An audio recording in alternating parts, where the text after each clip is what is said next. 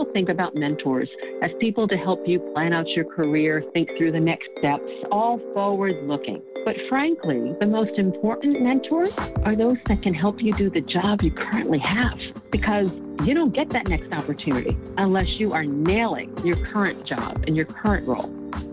You're listening to Side Hustle Pro, the podcast that teaches you to build and grow your side hustle from passion project to profitable business. And I'm your host, Nicaila Matthews-Okome. So let's get started. Hey guys, welcome back to the show. So the other day, I heard someone say that in order to be an original, it simply means to do things your own way on your own time.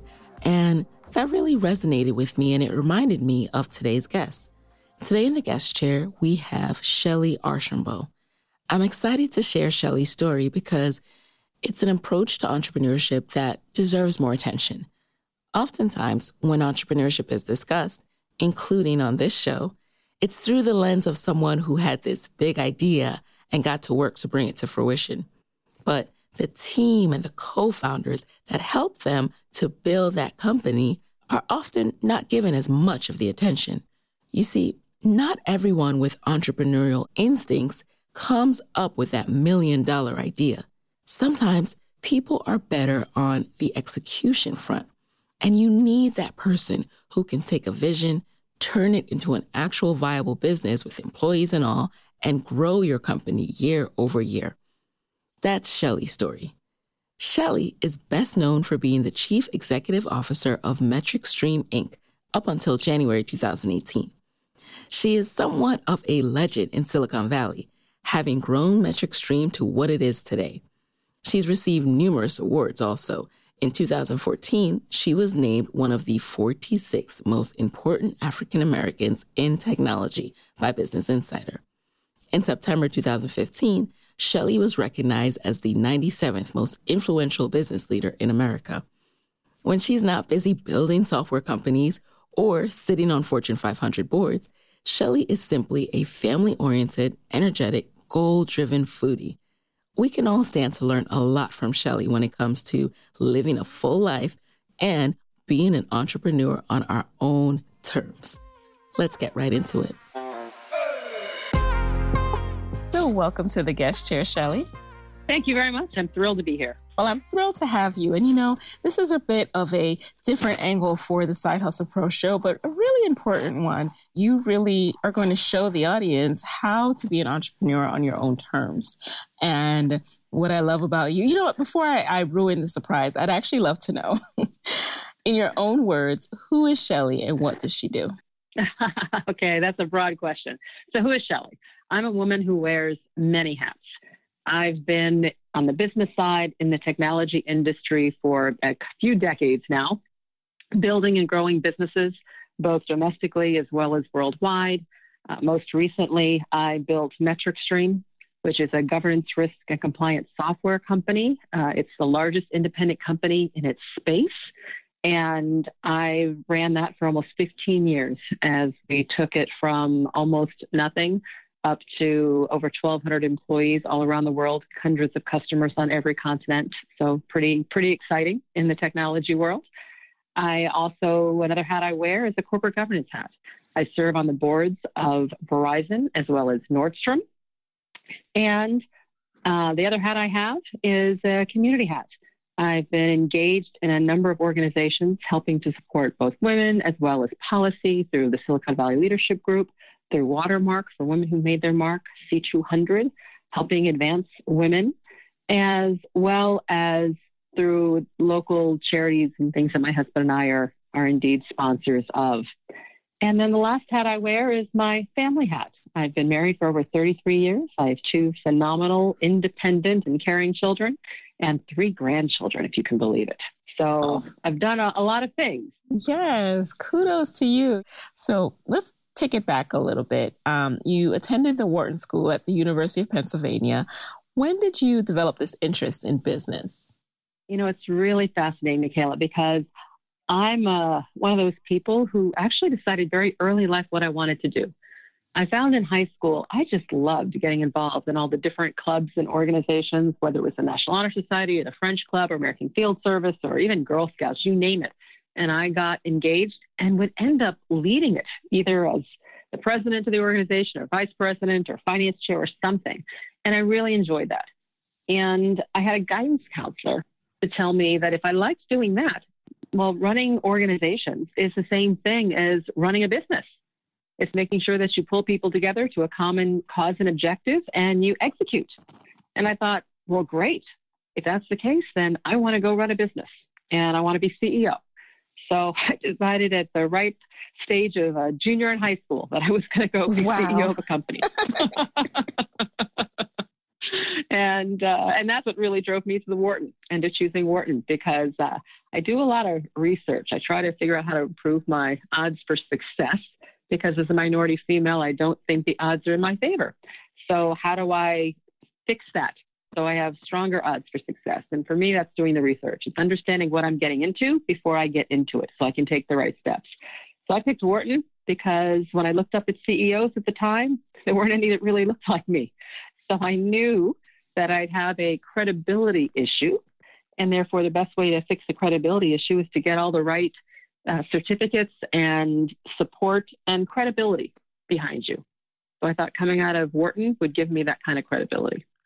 And I love how much of a planner you were from a young age. I've read that you said, that you're a big believer in planning because people are often told and then they believe that if you work hard, you'll achieve your goals. But that just doesn't work that way, right?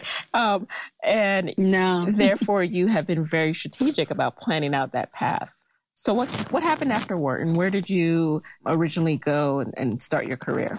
Sure. So coming out of Wharton, back to doing the research to figure out, okay, if I want to be a CEO, what else is it about CEOs? Well, one of the things that I saw is companies that were growing quickly tended to have younger CEOs. And people that became CEOs moved quickly through organizations and also had the opportunity, it appeared, to actually run P&L, run business early in their career. So those were things that I was looking for.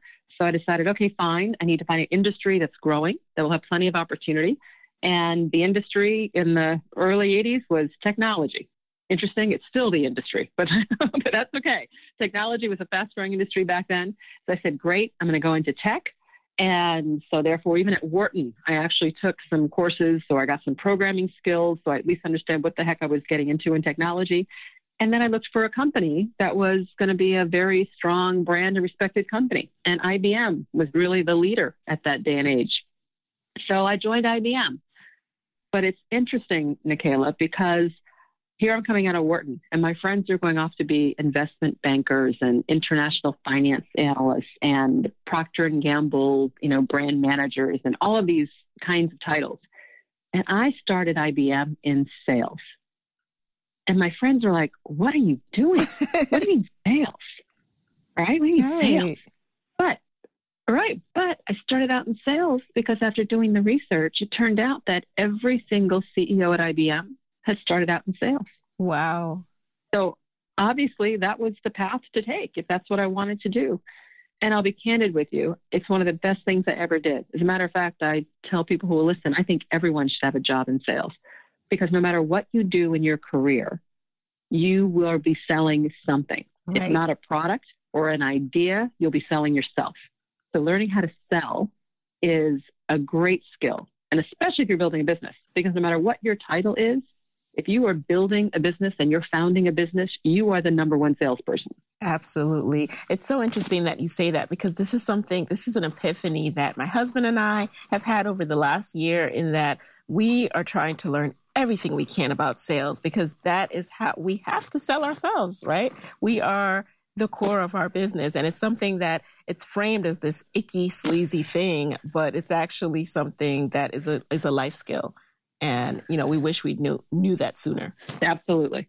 So now you started out at IBM. And of course, I know you spent several years there and then transitioned to a few other companies. But can you walk us through how you finally came to Metric Stream? Certainly. So I got to a certain point in IBM when I realized that I probably wasn't going to be CEO of IBM. And I still wanted to run a business and become CEO. So I said, I've done large. I've worked for very big companies, done a number of things, but I want to actually get involved in a growing business and truly be able to put my fingerprints right all through it.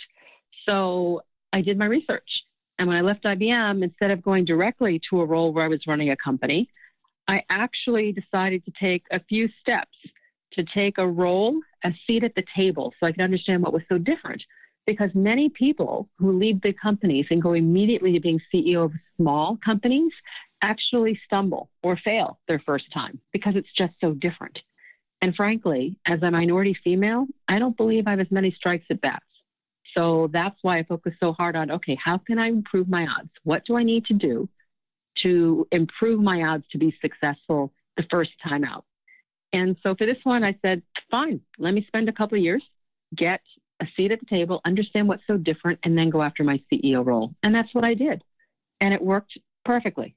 So after I got that experience, I then went after and interviewed, et cetera, for CEO roles, and I got my CEO job. Now, this all sounds easier than I know it was, right? Like I know. Yeah, of course, of course. You've talked about networking, you've talked about mentorship. How did that influence and help you along the path to CEO? All along the way. So yes, it's important to put a plan in place. It's important to execute that plan, but you also need to have the right help and support, and you need to take the help and support, and you need to listen. So mentors played a big role. Probably the first big aha moment was when somebody turned me down. So here I was in my career, early in my career at IBM. And I say early, probably 5 years in, something like that. And the good news is I was doing well, and I was on a high potential track, which was great. So one of the things that IBM decided is that people who are in that category should all have mentors. So they decided in their wisdom to let these employees actually select who they'd like their mentor to be. So I said, great. So I got the opportunity to pick a mentor. So I picked a gentleman by the name of Roland Harris. Roland was a branch manager, and I knew him, and he seemed to like me. He had great ideas. He was really a very thoughtful executive, strategy and all of that. And I was like, I really would love to have Roland be officially my mentor. So I put his name down. Well, 2 days later, I got a call. Shellye, it's Roland. And I said, hi, Roland. And he says, you put my name down to be your mentor. No hello, no how are you, jumps right in there, right? Yeah. And you know what? He doesn't sound very pleased about it. And I said, yes, I did, Roland. I thought that you liked me and that this was, I'm like, oh my God. Right. And he says to me, Shellye, don't put me down. You've already got me. Put someone else down. You want as many people supporting you as possible. Nice. And I went, oh, okay. So I took that one piece of advice that early in my career, and frankly, I put it on steroids. I spent the rest of my career constantly adopting mentors. And it served me very well. Because as it turns out, most people think about mentors as people to help you plan out your career, right. Think through the next steps, all forward looking. But frankly, the most important mentors are those that can help you do the job you currently have. Because you don't get that next opportunity unless you are nailing your current job and your current role. And it also turns out that usually whatever role you have, someone else has done it. Maybe not in the exact same industry, maybe not in the exact same way, but other people have been through this path before. So why not find them, leverage their knowledge so that you can skip over half the mistakes as you are building up your own knowledge and capability. Right. So mentors have played a huge role. Do you have any tips for how to adopt these mentors, as you say? I mean, some of these people are extremely busy. And when you hear the word mentor nowadays, some people actually shrink because it just seems like a lot of work. It seems like people just try to take from them rather than have it be a mutually beneficial and valuable relationship. Absolutely. So, and that was what you just described was my experience. I'm like, okay, fine. I go out there and ask people, oh, will you be my mentor? Will you be my mentor? And the answers are, No, you can see them visibly, right? Backing off of you. And I realized, okay, fine, this isn't the approach. So what I just started doing was, instead of asking people to be my mentors, I just started treating them that way.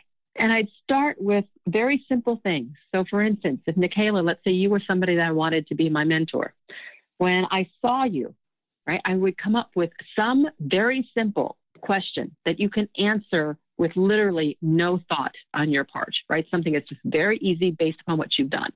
So I come up to you and say, Nicaila, I'm trying to build a website and I'm thinking about this company or that company. Have you heard of either of them, or do you one you think I might talk to? Well, because you're in this business, that's a very easy question for you to answer. So you'll answer it. Didn't take any time off you, right? Right. Then I respond a week later and say, Nicaila, thanks so much. Oh my goodness. I now am using so-and-so and I've been able to kick off this plan and right? All these good things. You read this note and you think, that feels pretty good. I helped Shellye out, right? And so you say, wonderful. Then the next time I ask you a question, and it might be email or something else, you're more likely to actually take a minute to answer it, right? Right. Because I've now developed a little bit of a symbiotic activity. Well, that's what I do.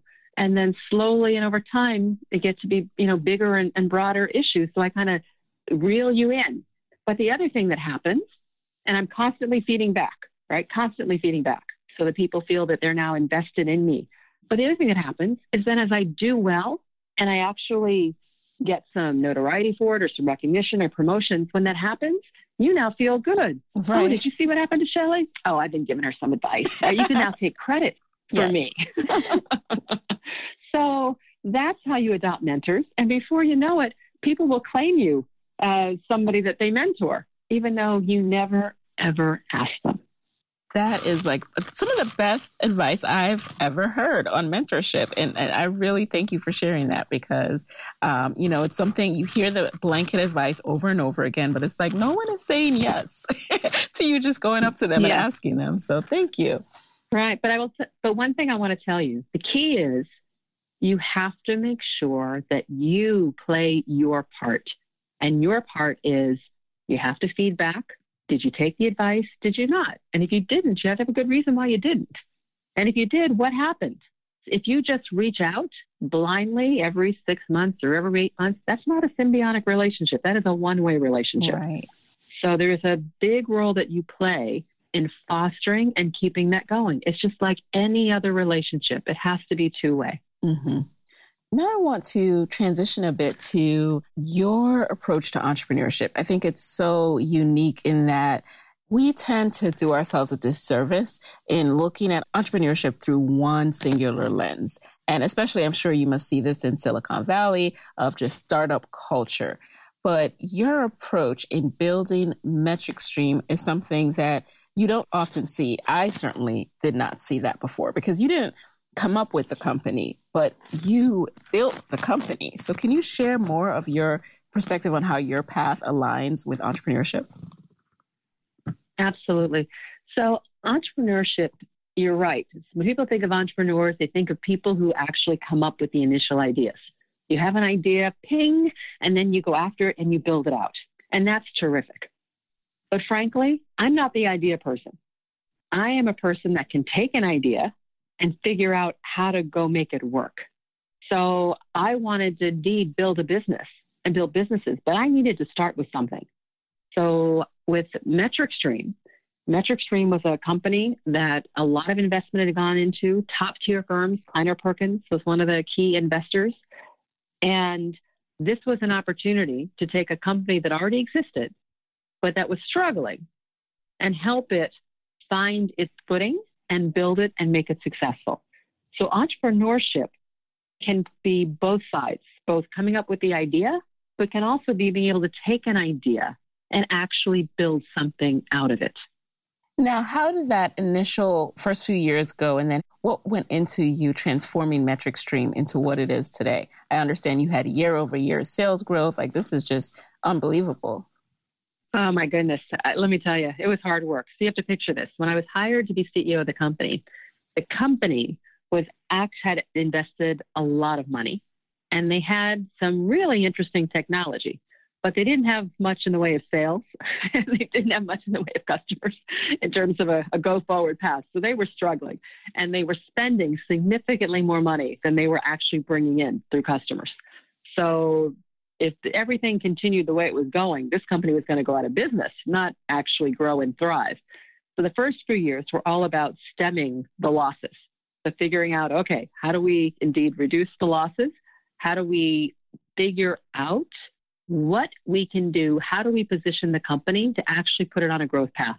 And let me share with you, Nicaila, how I think about strategically these kinds of problems. And frankly, whether it's business or personal. So here I am, right? The company has big challenges, have to figure out how we get it fixed and move forward. So the first thing I did was to set a goal. And my goal was I wanted to see MetricStream become a growing, thriving company and solve real problems for businesses. All right. That was a very high umbrella goal, but that was the goal. So then, number two, I have to focus on determine what needs to be true for me to achieve that goal. So it needs to be true about MetricStream for me to actually make it this growing, thriving company. And for me, it was, all right, I have got to figure out key problems that businesses have that MetricStream technology can be used to solve. And then once you figure out what indeed the truth has to be in terms of the goal, then you put a plan in place. Say, fine, how do I do that? And the way I did that was I went out and I talked to people. I talked to customers. I talked to investors. I talked to thought leaders to figure out what were the big problems in the marketplace. And this was back in the early 2000s. And you had Sarbanes-Oxley, and you had Enron and WorldCom, and you had a lot of compliance issues because governments were putting huge regulations on companies. So we decided to go after compliance and risk, helping companies manage compliance and risk, leveraging our technology. So then we had to put a plan in place to make all that happen. So it's first, you got to get the technology to meet the need and solve the problem that you want. Then you've got to figure out how you go get your first, I call them cowbell customers. Customers that you could literally put a cowbell on, shake the bell and say, if I can do it for Citigroup or UBS or Johnson & Johnson, right, then I can do it for you. So we put a plan in place to get our first big customers. And once we did that, then it's great. Now we've got to create a brand, and we actually launched a website so that people in compliance and risk could come to us by looking for content and issues. And so we could find who our target people are to sell to. So we just went through this whole process, right? The goal, then what has to be true, and then putting plans in place to make that true, and then executing every step in a way that's consistent with the plan. So when it came to building out the company, once we got the product, we got our initial customers going, then we started doing marketing, then we started hiring people. And trust me, when you're building a company, people like to say doing things just in time. Mm-hmm. When you're building a company, you're always just late.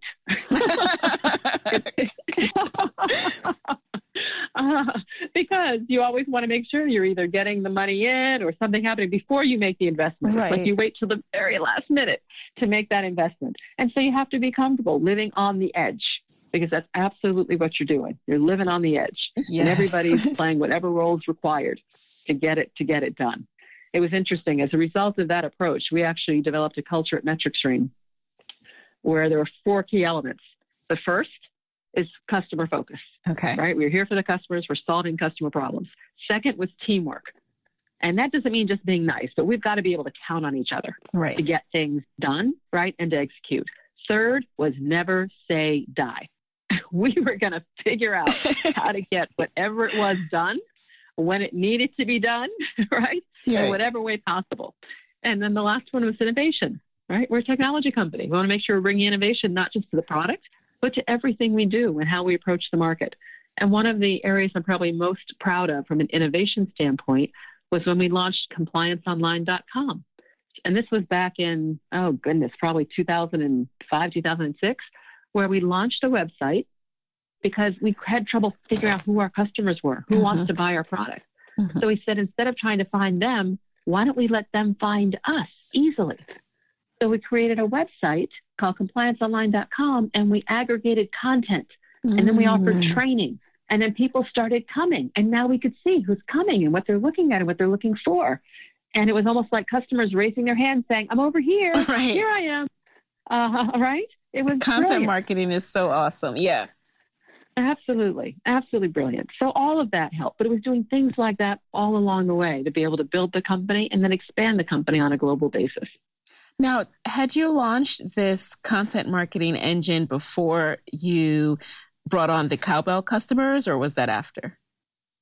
Actually, it was really at the same time. Okay. So as we were going after our first set of customers, we started launching this website. Got it. Because I'm curious to know, when you, in your early days, how did you land those huge names when, you didn't have the testimonials yet? You're right. So you do it in a couple ways. One, relationships. So you try to find people, you have an ecosystem. And we had an ecosystem. We had investors. We had people on our board. We frankly had ourselves. I'd spent years working with large companies when I was at IBM.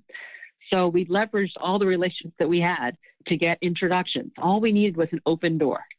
And then once we got the open door for the first set of customers, she put together proposals that they can't turn down, because a referenceable customer is worth its weight in gold. So you give them a break, right? You give them a discount. You offer some things for free, because the value they will bring you will pay for itself over and over and over again going forward. Now, you have to have a good product. Of course. Right? Yeah, that's right. You have to have a good product to actually solve their problem. But once that happens, then it works. Hey guys, it's Nicaila here with a quick word from our sponsors. I have a side hustle hack for all to hear, and it's called Skillshare. You want to know how I grow as a businesswoman? I keep learning. There's not a week that goes by that I'm not checking out a refresher class or a deep dive tutorial, and my go-to is Skillshare. Skillshare is an online learning platform with over 18,000 classes in business, marketing, entrepreneurship, you name it. So whether you're trying to start a side hustle or scale your business, Skillshare is there to keep you learning and thriving. In the last month alone, I've learned how to set up my email capture landing page on Squarespace and how to boost my email marketing using MailChimp, all through Skillshare. And now, Skillshare has a special offer just for my listeners. Get 2 months of Skillshare for just 99 cents. That's right, just 99 cents. To sign up, go to Skillshare.com/hustlepro. Again, go to Skillshare.com/hustlepro to start your 2 months now. As side hustlers, we're in the business of turning our ideas into value. The thing is, we need time to cultivate fresh ideas, which is exactly where our sponsor, FreshBooks, can help. FreshBooks makes cloud accounting software for creative professionals that's so straightforward to use. You'll save hours every week and have more time to let your creativity flourish. If that's not enough incentive, the FreshBooks platform has been rebuilt from the ground up. They've taken simplicity and speed to an entirely new level and added powerful new features. I can't cover them all, but sending a branded invoice in under 30 seconds and enabling online payments in 2 clicks is a good place to start. There's also a new projects feature where you can invite employees or contractors to collaborate and easily share information, files, and updates. If you're listening to this and not using FreshBooks yet, now would be the time to try it. FreshBooks is offering an unrestricted 30-day free trial for all my listeners. No credit card required. All you have to do is go to freshbooks.com/sidehustlepro and enter Side Hustle Pro in the How Did You Hear About Us section. Now, you are very transparent also about, the sacrifices it took to get to this level. So now you're CEO, you're also married with 2 children, and you and your husband made intentional life choices to support this career trajectory. Can you talk a little bit more about that? Yes, I can. But I'm going to correct you on one point. Sure. I actually don't like the word sacrifice. Ah. Because to me, when you say sacrifice, it means I'm doing something for somebody else. And frankly, at the end of the day, you're not doing things really for somebody else. You really are doing it for you. So instead of calling it a sacrifice, which puts weight on the other person, if I sacrifice something for you, then suddenly like you're beholden, right? Right. So I prefer making conscious choices. I prefer intentional trade-offs, right? All those words are fine. So yes, we made very intentional choices. We definitely made trade-offs. And the way we thought about it was really going back to the point I said before. So my husband and I sat down and talked about what were our collective goals together. And he knew I wanted to be a CEO, and he was absolutely supportive of that. We knew we wanted to have kids. We knew we wanted a number of things. So how were we going to make that happen? What needs to be true, right, for all of that to happen? And we talked about it. And for us, it was around the childcare. We had to be mobile. Most people who are on the CEO track have to move. So is that going to be okay? And we made choices and decisions to give us the flexibility. One of which was, after the first few years of nannies and au pairs, my husband stayed home. He indeed retired early from his job, and he was home raising the kids so we could move all over the world in support of career. Absolutely. Made other, and I'll call it intentional choices all along the way to try to help us best optimize the life that we were trying to have. Kudos to you for being able to educate and lead your family in a way where everyone felt supported. But I know there had to be some blunders and challenges along the way. So looking back, is there anything that you would do differently? Doing things differently is a tough statement. And let me explain why. I'm a very spiritual person, and I believe that as a result of everything we've done, we turn into the people that we are. So if you change something in the past, you will change, therefore, the future and the current. I am very happy with my life and with my family, and therefore am happy with overall decisions. Now, did I make the best decisions all the time? The answer is no. So I would definitely have advice for others on what not to do. For instance, if you think about, so Shellye, what does that mean? So one of them is I chose to commute when Kathleen was in high school. So she was in high school and our son was in junior high, and I commuted to Silicon Valley. Now, I would do that all over again. It was the right thing to do. But what I would improve upon is actually try to increase even more the communications that I had with the kids when I was doing that. We had, I put in place I'll call it a policy, for lack of a better word, where if they needed me, they just called me. And if I was in the middle of something and I didn't answer, then if it was really important to them, because they knew that meant I was actually tied up, because I would answer if I could, then they call back and then I would answer right away. But if they didn't, then I would call them. So I was trying to make myself available. But I would tell you, hindsight, I think we drifted apart a little more than I would have liked. We made up for it over time, but I should have been more proactive myself in the overall communications, because it's hard when you put distance between yourself and kids. I appreciate that transparency. And, it's something that is definitely top of mind for me as I think about building a business and eventually building a family and how to navigate those waters. Yeah, I think the current generation has much better tools for helping with that. We didn't have texting in the same way. FaceTime. Wasn't FaceTime, right? I mean, all of that, right? Smartphones only came out in the last right. in the last decade. So didn't have any of those. So all of those would have been helpful. I think it's much easier today than it was earlier in my career to actually be able to keep those communications tighter. Absolutely. Now, you recently transitioned from MetricStream. What went into that decision to transition now at this time, and where do you see yourself next? Certainly. So, after, almost over 30 years actually in the workforce, building companies, et cetera, I stepped down. It was announced in just January 2nd or 3rd of this month. And what I would tell you is, this was actually something that I had planned for. When I started my CEO job at MetricStream, I started at that point actually planning for my phase 2. Remember we talked earlier, I'm a planner. Right. So, and the purpose for planning is I wanted to be easy when the time was right to move in phase 2 to actually move into phase 2, which means I had to make sure that things were lined up. So let me explain how I think of phase 1 of my career and phase 2 of my career. Phase 1 of my career was working for other people to achieve my goals. I worked for bosses, I worked for boards, right? I worked for investors, I worked for others.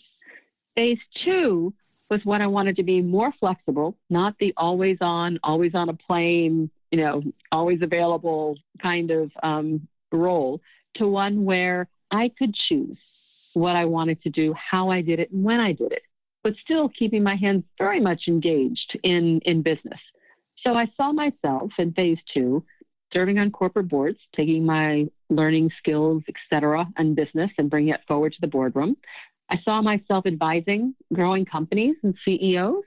I knew I probably wanted to write a book and share some of the lessons, be able to speak and give inspiration and thoughts to others. So that was what I wanted to do. So therefore, back when I was 40, I said, well, the first thing I've got to do is figure out about corporate boards. And the number one requirement for being on a corporate board is corporate board experience. So I decided, okay, if I want it to be easy when I'm actually ready to do this, I need to get one corporate board now so I can build up years of experience. So that's what I did. So coming into phase 2, how did I know it was going to be time to pull the trigger? Well, my husband's been fighting, unfortunately, a cancer for the last 6.5 years. And we have been living the mantra of we live life first and we fight cancer second, which is the right way to approach it. But we learned that it's now advanced. And so I said, we've accomplished what we set out to accomplish on the professional side. So I think it's now time to move into phase 2. So I can be more flexible. We can do a bit more traveling, spend a bit more time with family, et cetera. And that's what I did. So talked to my board of directors and things back in, the spring of 2017.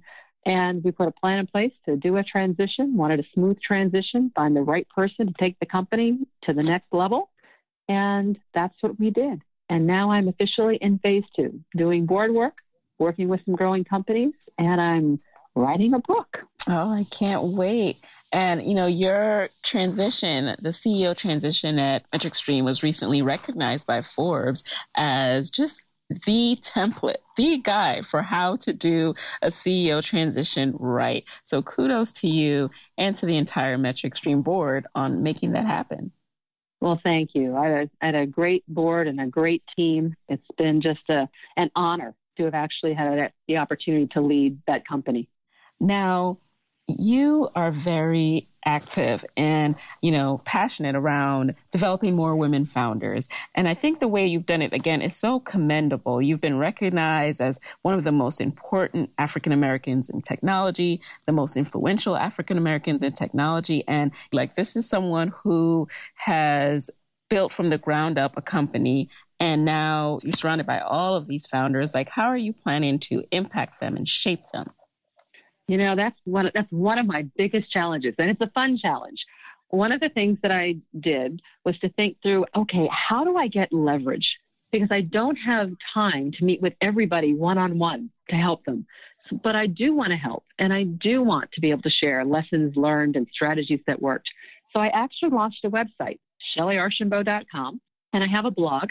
And on the blog, I'm starting to write and put ideas and thoughts, et cetera, out there. As a matter of fact, for those of you that are interested, indeed go to the blog, because I also have a page where it says what's next, and I'm actually looking for topics. So tell me what you'd like to hear about.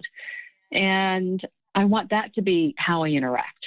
I'm also setting up think of it as either a conference call, webinar, something. But I'm looking at how to do that, where I can maybe host something every month or so that's more of an open mic ability to find out what people would like to hear about and actually talk and interact. So I'm looking for ways in which I can indeed pass on some of the knowledge and lessons learned, but in a way that's leverageable, because I do have a special place in my heart for women and for minorities. And I do believe that sometimes it's harder for us to aspire to what we can't see. So I want to be seen. I want people to know that, hey, if I could do it, you can do it. Right. As a matter of fact, I'm trying to walk the talk. I built a website. I got some photos taken for it. I have actually done some, branding work on what this should look like, and hired some people around the book stuff that I'm working on. But everybody that I've hired for my phase 2 project is a woman and or a minority. And that's not an accident. And oh, by the way, they're all millennials, because you're the audience that I'm really trying to get to, because you're the ones that are in the early stages, to mid stages of your career launch. Right. And so I think the words and things that I have to say can be most impactful. So therefore, I'm trying to surround myself, support, and enable and promote those folks. So those are the folks that I'm working with on my phase 2. I love it. Do you think that founders and aspiring entrepreneurs should spend more time trying to build within a company or to work on building what's already gotten funding and, learn through that before venturing out on their own? Well, it's mixed. What I will tell you is, because we're all different and we all have different strengths. I told you right up front, I'm not the idea person. I'm not the person that comes with, here's the brand new big idea that hasn't been tried before. Let's go create it. But I am the person that can take ideas and figure out how to actually make them work and build a business. I'm also, though, probably a bit more cautious than others. And because I'm more cautious, that's why I've always been very focused on how I improve my odds for success. So I tend not to just jump into a pool and figure out how to swim. I actually go take some lessons. I do some research on the most effective strokes, right? And then I get in the pool. So if you are like-minded in that way, then my suggestion is work with people who are actually building businesses already. Find out what it's about and try to learn some of the key steps before you launch into your own. It'll save you a lot of mistakes. But that said, if you're the kind of person that is, let me just jump in the pool, I want to be able to figure out swimming faster, and I'm okay flailing and drinking a little bit of water before I get to the edge of the pool, then go for it. We're all different people. So you have to pick the approach that works for you. But no matter which approach you pick, the one thing that I will say is it is important to think about your business strategically. And it's important to set the goals. What is your goal? And I don't care what kind of business you're building. You're selling, funky socks. Fine. How many pairs do you actually want to sell? When do you want to get your first customer? Put time-defined goals in place so that you can keep yourself honest about how well you're doing or not, but you can keep yourself focused. Determine what needs to be true to then achieve those goals. And then with that plan in place that's time-defined, execute by making choices every step that are consistent with your plan. And let me give you a really silly example, but true. Okay. By the way, this advice works for personal and or for professional. So I'm going to give you a personal example. I decided that if at all possible, I actually wanted to get married earlier versus later because I wanted to have kids earlier versus later. Okay? All right. So I'm in college. I'm a sophomore in college. And I need a new winter coat because I'm in school in Philadelphia at work. I go into the outlet and buy a coat. I come back and I model it for my roommate. And it's one of those, double-breasted swing coats. So tied up top with the big buttons, and then it, swings a little bit out. And we twirl, it was really very cute.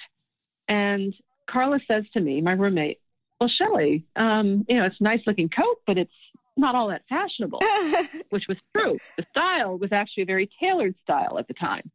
I said, well, I know, Carla, but I wanted to be able to wear it when I'm pregnant. And she looked at me. I'm 19 years old, right? I'm 19. She goes, Shellye, you don't even have a serious boyfriend. What are you talking about? Right? Wow. But the point was, I knew what I wanted to accomplish. So I had to believe that it was going to happen. And therefore, every decision and step was all assuming this is going to happen so that the momentum of the universe is behind me. And I said, I know, but a good coat should last, 5-7 years? Ideally, I want to be pregnant. Yep. In that time frame. And you know what? I wore that coat for both my pregnancies. That is amazing. That is the best story. So you touched a little on common mistakes and, having a vision and how to avoid this. Are there common mistakes that you tend to see over and over again by, minority and women founders that, you could just share some best practices right here? Yes. Yeah. So the number one is we fall in love with our product. We fall in love with our product. We spend so much time creating our product, and I don't care whether the product is, a piece of fashion or some hair care product, or it's just information, through like what you do with podcasts, or it doesn't matter what the product is. But what happens is we fall in love with the product instead of falling in love with our target market. And over time, as we forget about that target market and we spend too much time on the product, the market moves on and leaves us behind. because the market is always changing, always changing. So the key is to fall in love with your target market and then figure out what your target market needs as it evolves so that you can stay with your customers as things ebb and flow, etc. So fall in love with your target market. Understand them better than anyone else. And you will indeed be able to ensure then that your product, your offer, your service will always be relevant. So that's number one. Yes. Number two, it's all about the cash. You've got to manage cash. More businesses go out of business because they run out of cash than because they had a bad product or had a bad value proposition. Right. So make sure that you are paying attention and you actually understand what you're selling, how much you're selling it for, what your real costs are, both fixed as well as variable, and that you're building all that into your model. And you understand that every time you bring a new product to the market or a new service offering, et cetera, that you're pricing it properly and you're getting the right return. So all about the cash. I love that. And then the third piece of advice is listen. And that's a really simple thing to say, listen. But I will tell you, it's significantly harder than you think. You will get advice when you are building your company all the time. And it's easy to brush it off because you're living it every day. You know what is what. But it's really important to keep very open ears and listen to what others are saying. Jot it down, store it away. Then when you're going through your own personal strategic time to assess how am I doing, read back over what people have been saying. Because sometimes, when I say people, I'm talking customers, I'm talking advisors, sometimes it's vendors. You just never know. Right. Because usually there's some truth in what people are saying, especially if you hear it over and over again. You really have to listen and analyze it. Because again, we fall in love with our products. So it's almost like falling in love with our baby. I mean, our babies are gorgeous. You can't tell me something's wrong with my baby, right? I just don't hear it. Even if you say it, I'm able to rationalize it in some way, right? So that's the other thing I would say. Keep open ears and listen. Those are so important. So thank you for sharing those. Now we're going to transition into the lightning round, where you basically just answer the first thing that comes to mind. Are you ready? I'm ready. All righty. Number one, what's a resource that has helped you in your business that you can share with the Side Hustle Pro audience? A resource that's helped me, I would say Rise Marketing. They have helped me with my website. Awesome. What's a personal habit that has helped you significantly in your business? Managing my calendar, making sure I understand what I'm going to do, when I'm going to do it, and jotting it down so that I spend my time the way I need to spend my time versus the way others want me to spend my time. Number three, what's the best book that you've consumed recently? Oh, gosh. Best book that I've consumed recently is Resonate by Nancy Duarte on basically presenting and speaking effectively, the art of story. Number four, what Black woman-founded business or startup are you most impressed with right now?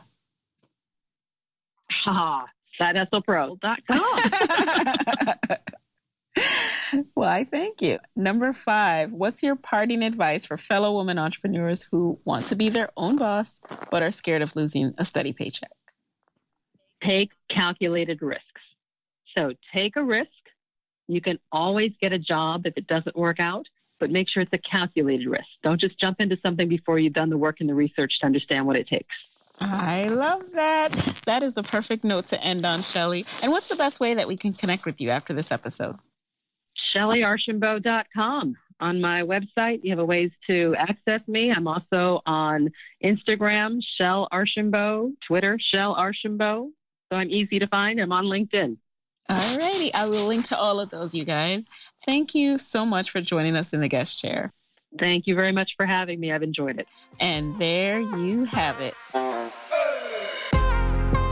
This episode was brought to you by FreshBooks. For your free, unrestricted 30-day trial of FreshBooks, visit freshbooks.com/sidehustlepro and enter Side Hustle Pro in the How Did You Hear About Us section.